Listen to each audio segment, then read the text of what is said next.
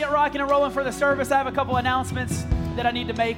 The first announcement is this. On November the 13th, we have baptisms coming up. If you have not, I like it when y'all get excited for baptism. That's what I'm talking about. Hey, if you want to get baptized, what is baptism? Baptism is an outward profession of your inward faith. So if you're saying, hey, I believe in Jesus, Scripture says the next step is to get baptized, to get dunked in some water.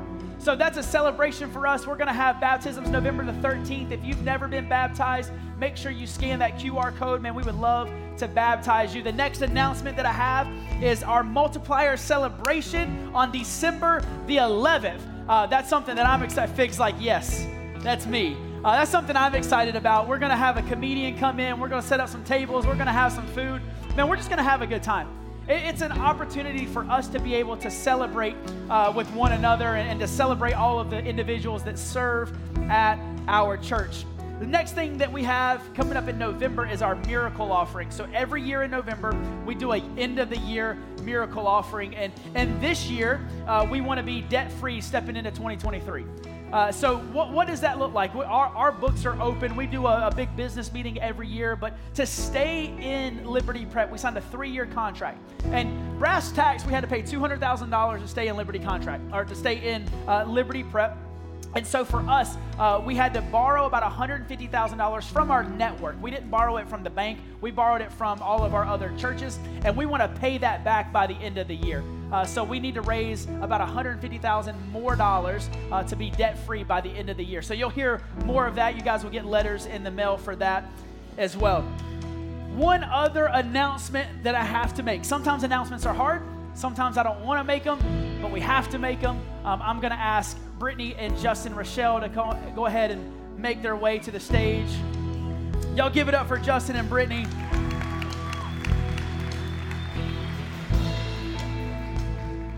So, Justin and Brittany have been here. They've been a part of the church for 3 years. Brittany, you have served as the Family Life Director. You're overseeing kids ministry, overseeing youth, overseeing a lot of VIP stuff. You're up here every week welcoming our VIPs.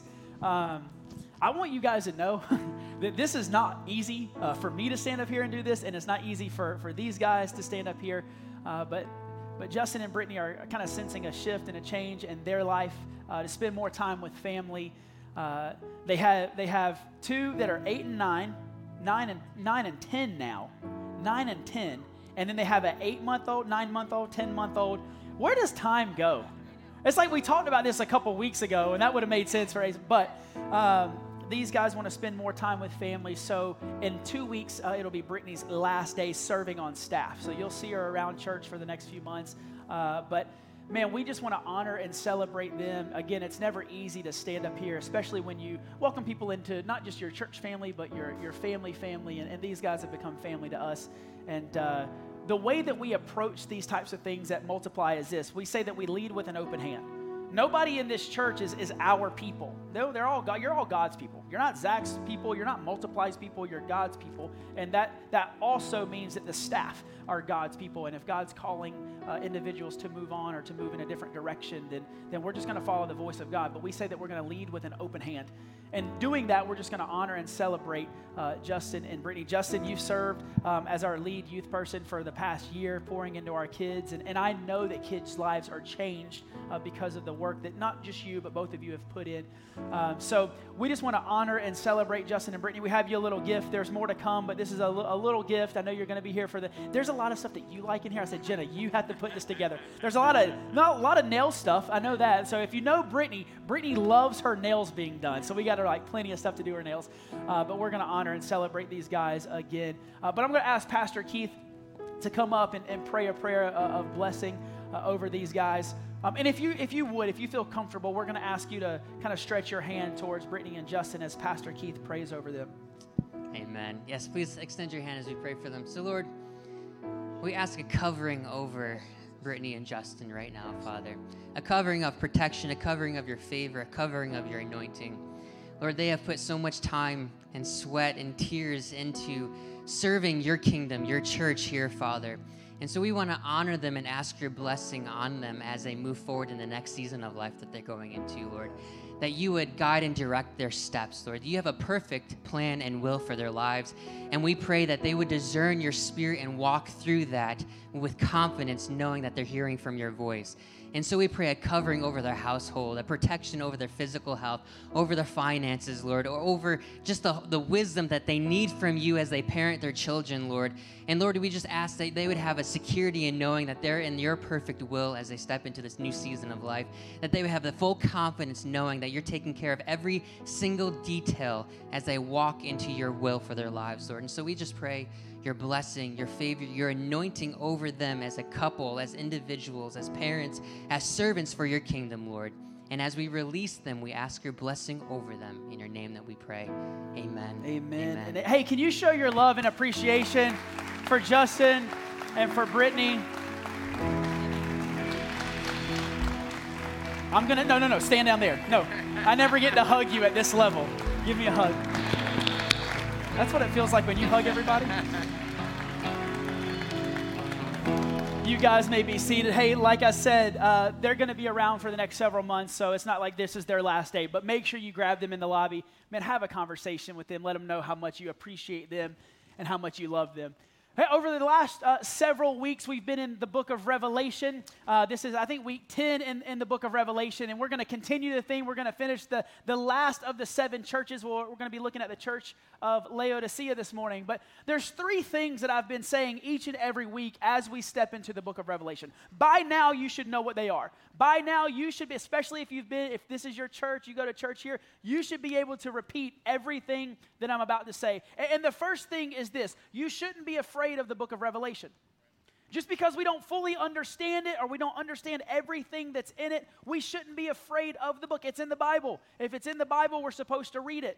The second thing that we know is this: we understand that the book of Revelation is a progressive revealing or unveiling of who Jesus is. Revelation 1:1 says this: it's a revelation of Jesus Christ. So what we know by that statement is this: the closer that we get to Jesus, the more that he's going to reveal himself to us. The closer that we get to his return, the more that he's going to reveal himself to us. And the third, and really I think the most important thing, is this: we always keep the main thing the main thing. And the main thing in Scripture is always Jesus. It doesn't matter what book of the Bible you're reading, the main theme is always Jesus. The main character is always Jesus. Over the past several weeks, we've walked through, like I said, 6 of the 7 churches. We've walked through Ephesus and Smyrna and Pergamum and Thyatira and Sardis. Last week, we looked at the church of Philadelphia, and today we're going to look at the church of Laodicea.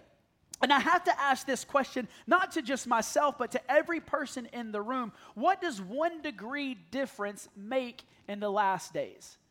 What does 1 degree difference make? All right, here's what I have to ask today. Did anybody grow up playing NBA Jam? By a show of hands, NBA Jam. Like, I loved NBA Jam.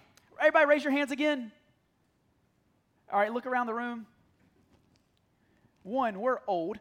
2, there was not one female hand that went up. We need to change that so all the husbands that raise their hand, please introduce your significant others to NBA. And Lisa's like, I don't want to know what it's about.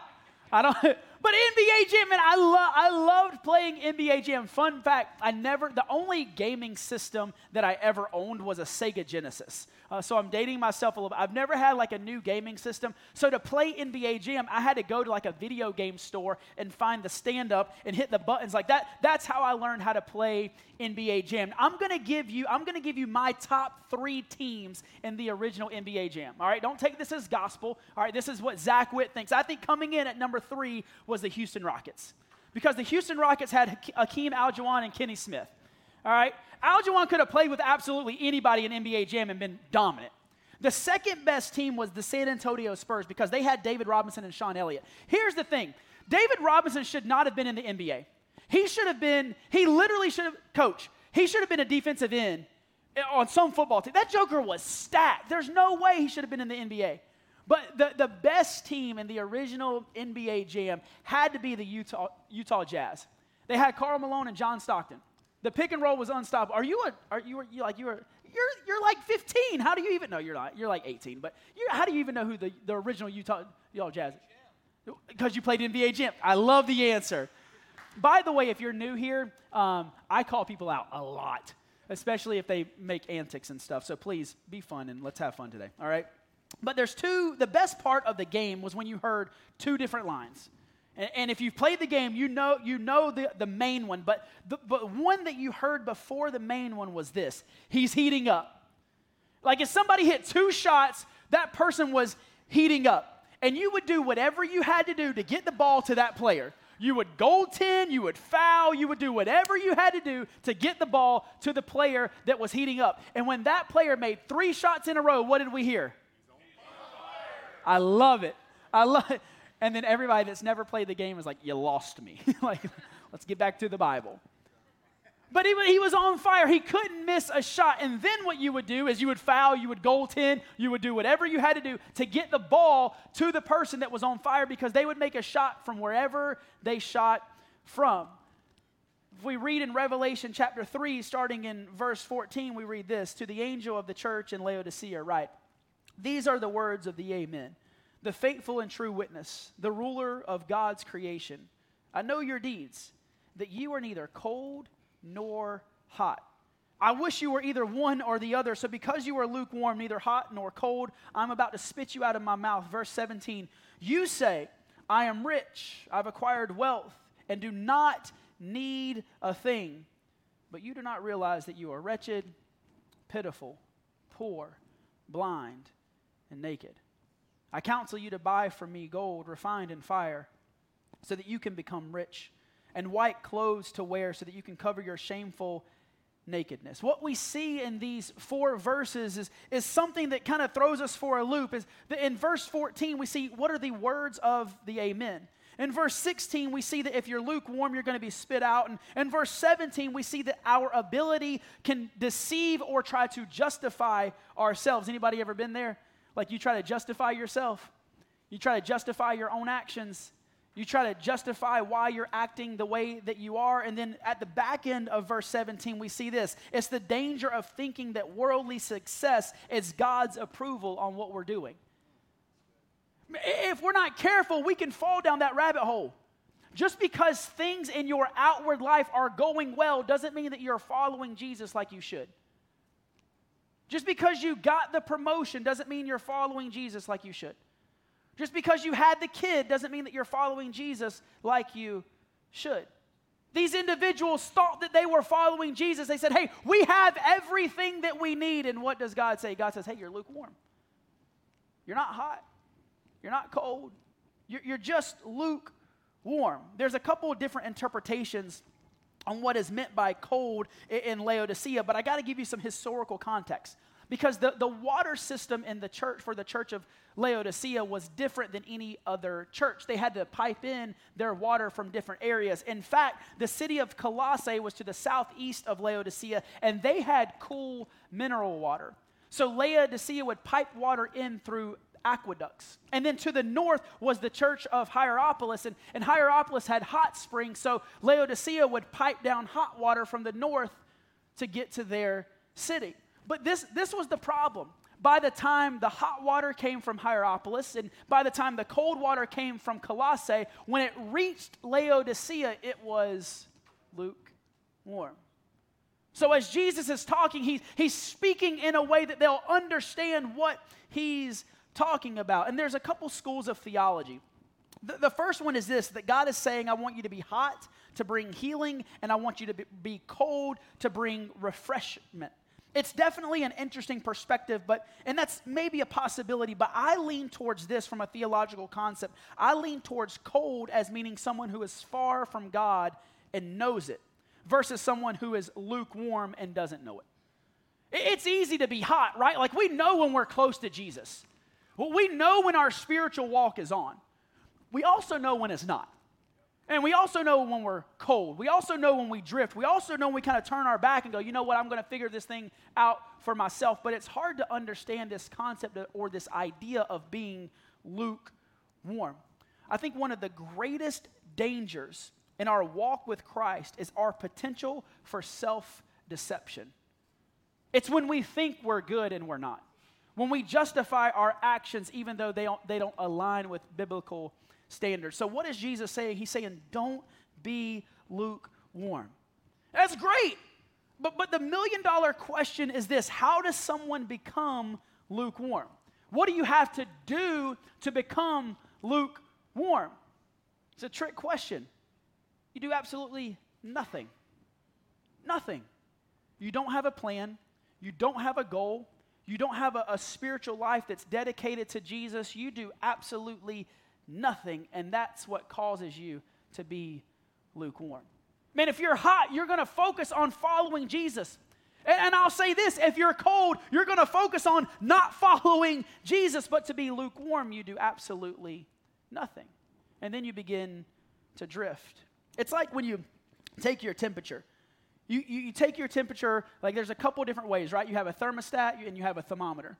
A couple weeks back, our girls weren't feeling well. And if you're a parent in the room, I know you've done this. You think your kid's sick, and the first thing you do is, right? Like you put your hand on their head, and then it's like you can't figure it out. So then you call your spouse, and my wife will go, "Hey, can you come feel Piper's head?" And Piper's like looking at us like, "What are you doing? Like, why are y'all touching? And you're like, "I don't know. Am I hot? Like, are we all sick? My hands are cold. I don't know what's going on." And we can't get the reading, right? So what do? We get the thermometer. And a thermometer will tell you one of two things. It'll tell you if your temperature is high, which means you're probably sick. And it'll also tell you if your temperature is low. That means you're probably sick, right? What about thermostats? Thermostats tell you the temperature of the room. Hey, free marriage counseling advice. For those of you who are already chuckling, you've had arguments. And I know what those arguments entail. But on your first date, there's 3 questions that you should ask, all right? Number 1, do you love Jesus? Number 2, how much school debt do you have? Number 3, what is your house temperature right now? Don't tell me what you want it to be on. What is your house temperature right now? Like if I walked into your house, what is it? And this is what I know. If anybody's temperature starts with 7 anything, you're wrong. Calling people out. I don't want to come to your house if it's 7 anything. Are you pointing at your husband in the back row? You like shouting him down. Dang, Darren. Darren's standing up. He's like, call me out. Call me. Okay, all right, I gotta ask. Who likes it hot? Darren. No. Raise your hand at money. Yeah, okay. I like comfort. Raise your hand if your house is 70 anything right now. Good Lord. Raise your hand if it's 60 something. You found Jesus, all right? But a thermostat will tell you the temperature of the room. Couple things this morning. I literally text Pastor Keith from the front row during first service like, "Bud, please go turn the temperature down. It is hot in here. Like I'm sweating." Some of you are like, "It's cold in here now." No, it feels good, all right? This is probably 5-6 nights ago. I woke up. And man, I'm in a puddle of sweat. Like I am sweating.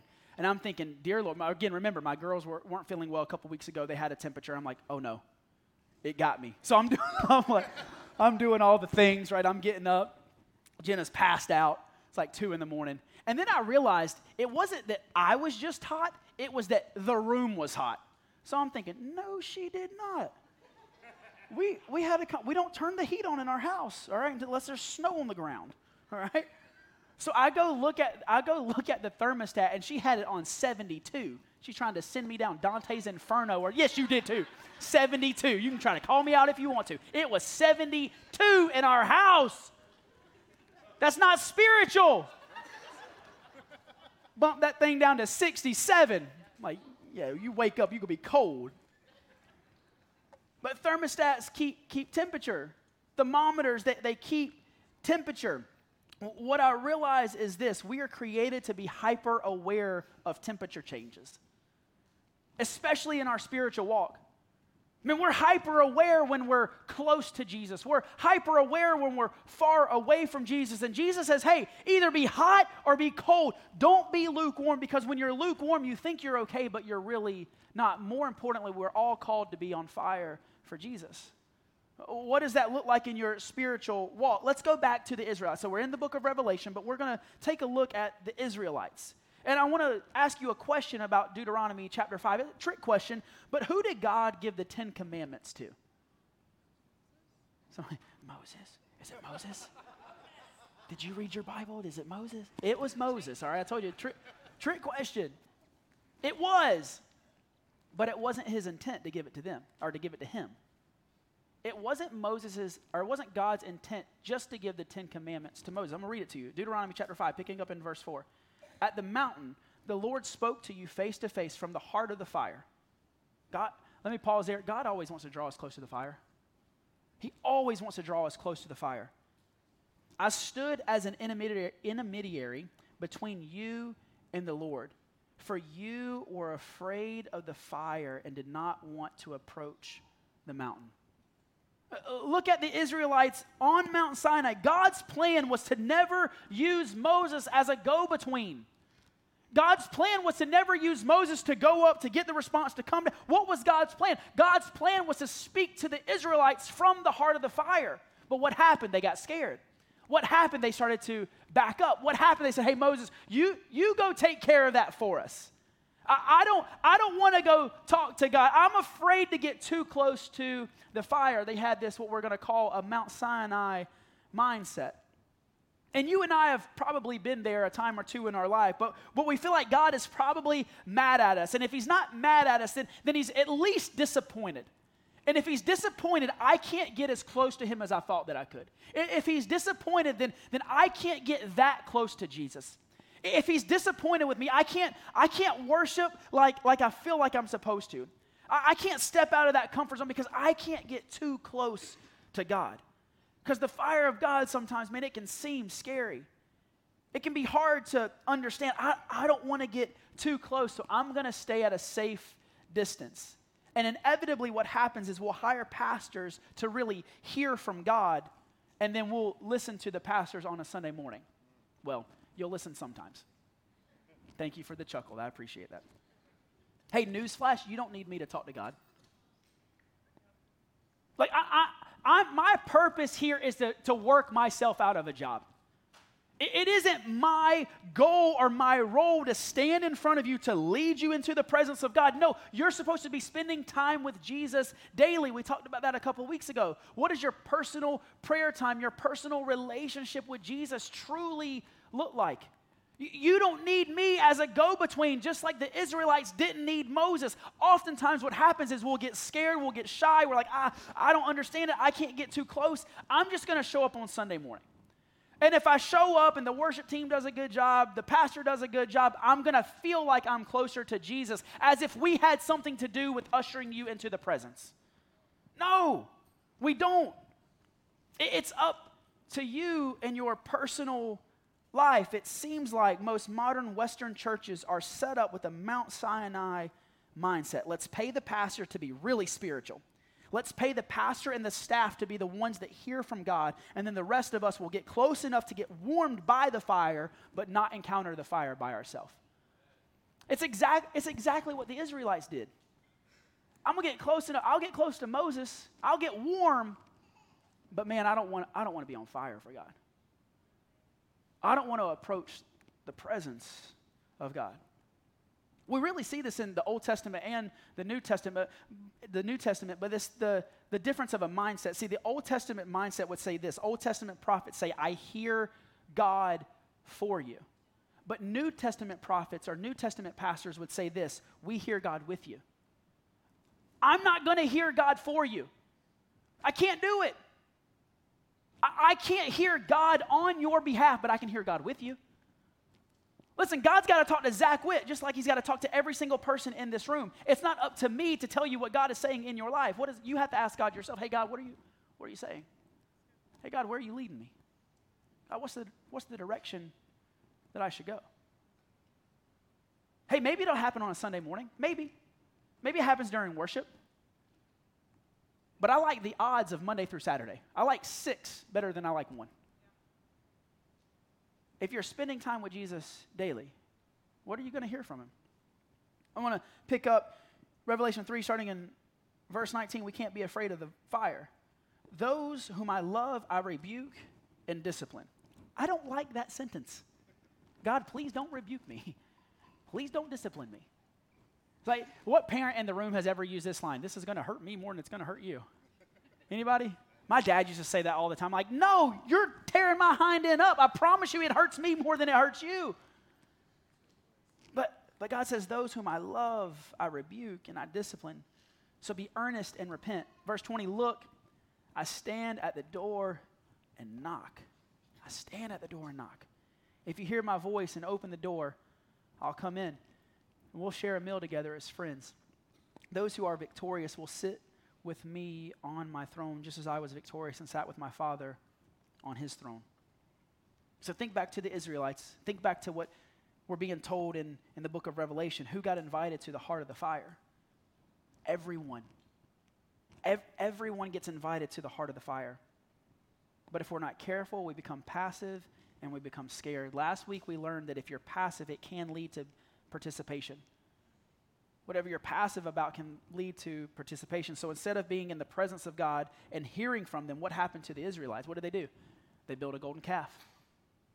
They started worshiping another idol. They turned from God. Here's what's crazy about that story to me. It wasn't like they were wandering for 40 years, all right? It wasn't like they were away from God for 10 of those years. It wasn't like they were away from God for 5 of those years. They were away from God for 40 days. Moses goes up on this mountain. They don't have their leader. They didn't want to go up and talk to God, so Moses went up to talk. And for 40 days, they were without a leader, and they really didn't focus on God. And then they built this golden calf and started worshiping. 40 days. I hope and I pray that if you walk outside of these doors and you're away from this church or away from this congregation for 40 days, I hope that you're not turning and worshiping something else. Can you imagine that? 40 days. It's not a long time. 40 days. And they turned. And they started worshiping something else. Ask yourself this question today. Do a self-checkup. What's your temperature? What's your true temperature? Mike's over here hitting his wife's forehead. Was she hot or cold? Don't say lukewarm. You said lukewarm. Don't call your wife out like that. But take your spiritual temperature for just a second. Don't worry about what anybody else is thinking about you. Just think about yourself. Man, are you cold right now? Do you feel yourself drifting away from God? Man, are you hot? Do you feel yourself running towards the Lord? Or maybe you're like, And if you're like, you're probably lukewarm. I don't know where I am. You're probably lukewarm. God says, hey, check your temperature. Check your temperature.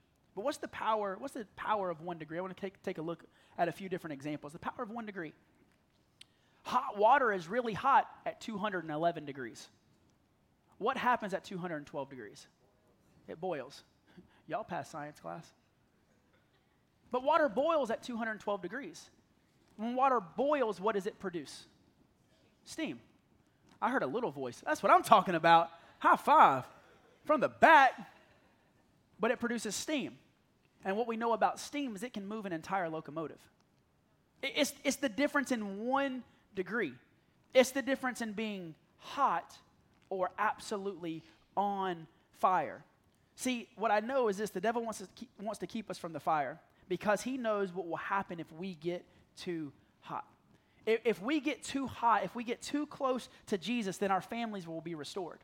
If we get too close to Jesus, then our marriages will be healthy. If we get too close to Jesus, then our kids will follow him. If we get too close to Jesus, then our businesses will impact the church financially. By the way, the Greek word for hot is zestos. It doesn't mean hot, it means boiling hot. It means you have to absolutely be on fire. I think if we're not careful, again, we can so deceive ourselves thinking, oh, I'm on fire for God. I'm better than I was yesterday. Or we'll go down this rabbit hole. We'll say, well, I'm better than my parents were. I'm better than what I grew up in. Hey, I appreciate that. That's good to recognize that, but is that where God wants you to stop? No. He wants you to be absolutely on fire for him. What's the difference in 1 degree? one conversation away. You're one prayer away. You ever notice in life how many things are determined by a small margin? Where's my golf fans in the room? Anybody play golf? A couple of you? I love it. Let me give you some stats. There's 4 major tournaments every year. There's the Masters, the U.S. Open, the British Open, and the PGA Championship. And over 4 days, they play a total of 72 holes. The average margin of victory for all 4 tournaments, not in 1 year, but over the course of 25 years, was 3 strokes. 25 years, the difference in first and second place, an average of 3 strokes every year. That's less than 1 stroke per day. Over that same time frame, the difference in earnings for first to second place was 78%. Less than 1 stroke a day, but the first place person made 78% more than the person in second place. Thomas Edison said this. He said, many of life's failures are people who did not realize how close they were to success when they gave up. Listen, I know life is hard sometimes. Don't give up. I know your job can be tough sometimes. Don't give up. I know family transitions can be hard. Don't give up. How close are you? Think about the weather that we're having. It's 80 degrees a day. That's weird. But think of December and January and February when the temperature hopefully drops and stays there and doesn't go. But at 33 degrees in the rain, we're all miserable. In 33-degree rain, nobody wants to be outside. In 33-degree rain, you still go to school. What happens at 32 degrees? Everything shuts down. We're in North Carolina. We don't know how to act. We get snow. And then everybody wants to be outside. They want to open their doors. They want to open their windows. They want to see the snow. They want to see the ground cover. They want to get outside and play. At 33 degrees, you're telling your kids to get inside fast. At 32 degrees, you're saying stay out as long as you want to. It's the difference in 1 degree. It's the difference in a minor change.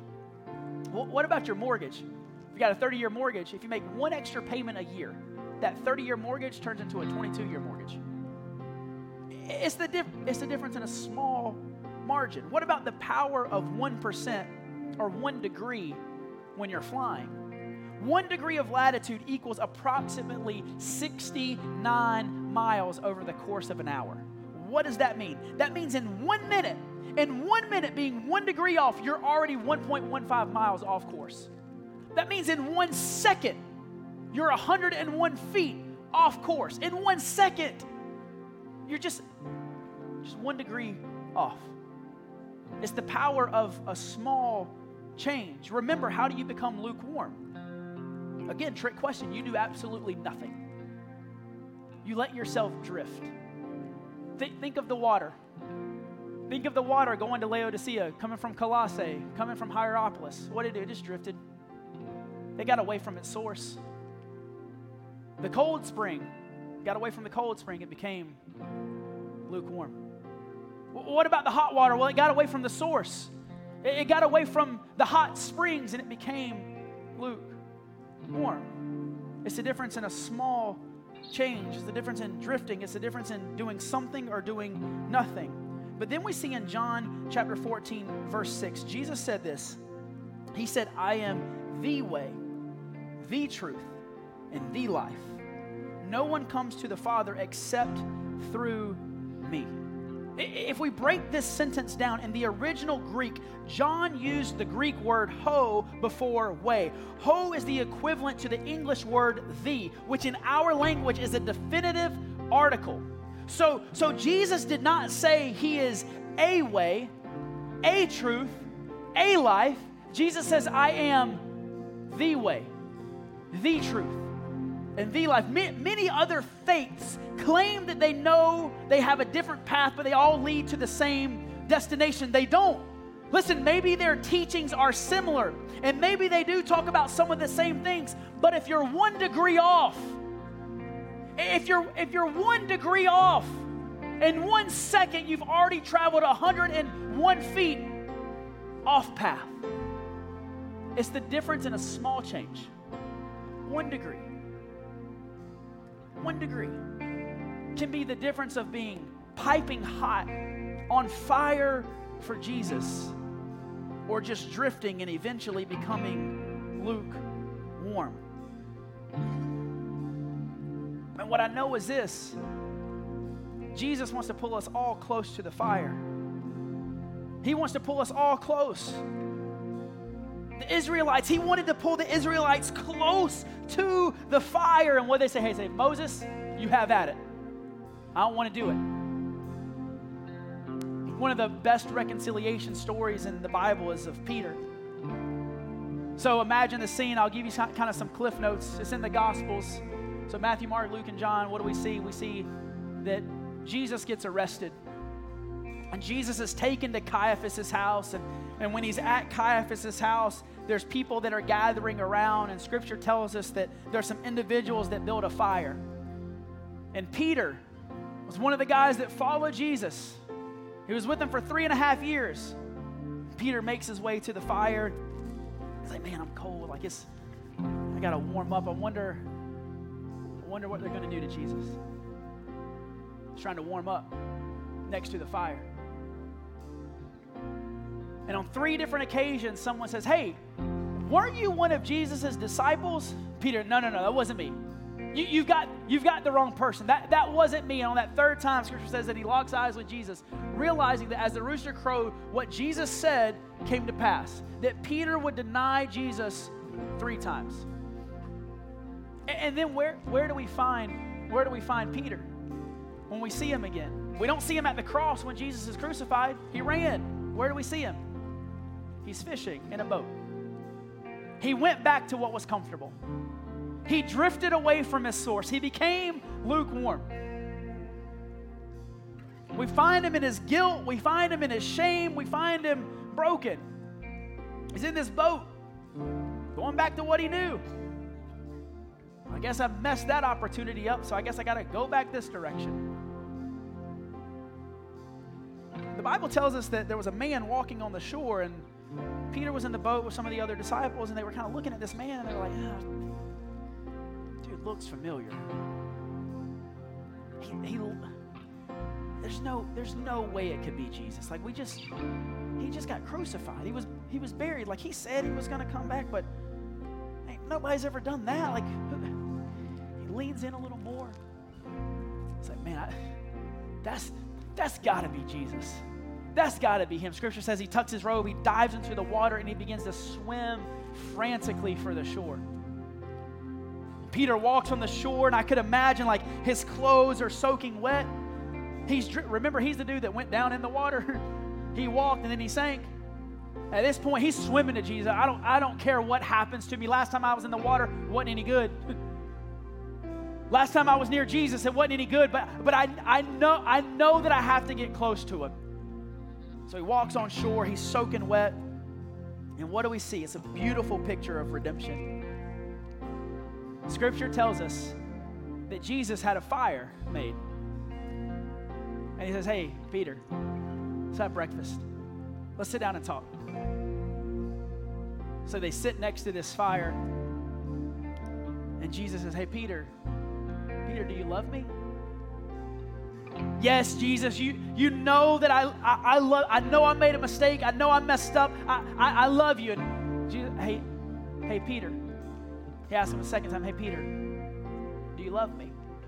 Yeah, yes, Jesus, like I love you. And I imagine that he leaned in closer the 3rd time again, just reading kind of between the lines. And Jesus says, hey, Peter, do you love me? And I imagine, anybody else, this smells like reminds you of anything? Like you smell something, it gives you a memory? I imagine that as Peter's sitting around the fire, he's smelling the flames, he's smelling the burnt wood, that all these emotions of denying Jesus are just flooding him. How? Like, how am I sitting here right now in front of Jesus? Like, I just denied him. Why isn't he mad at me? And Peter's 3rd and final response was, yes, like, Jesus, I love you. I love you. See, many of us think we've drifted away from God. Many of us, if we're not careful, we've become lukewarm in our own faith. I don't care how far you've gone or you think you are from Jesus.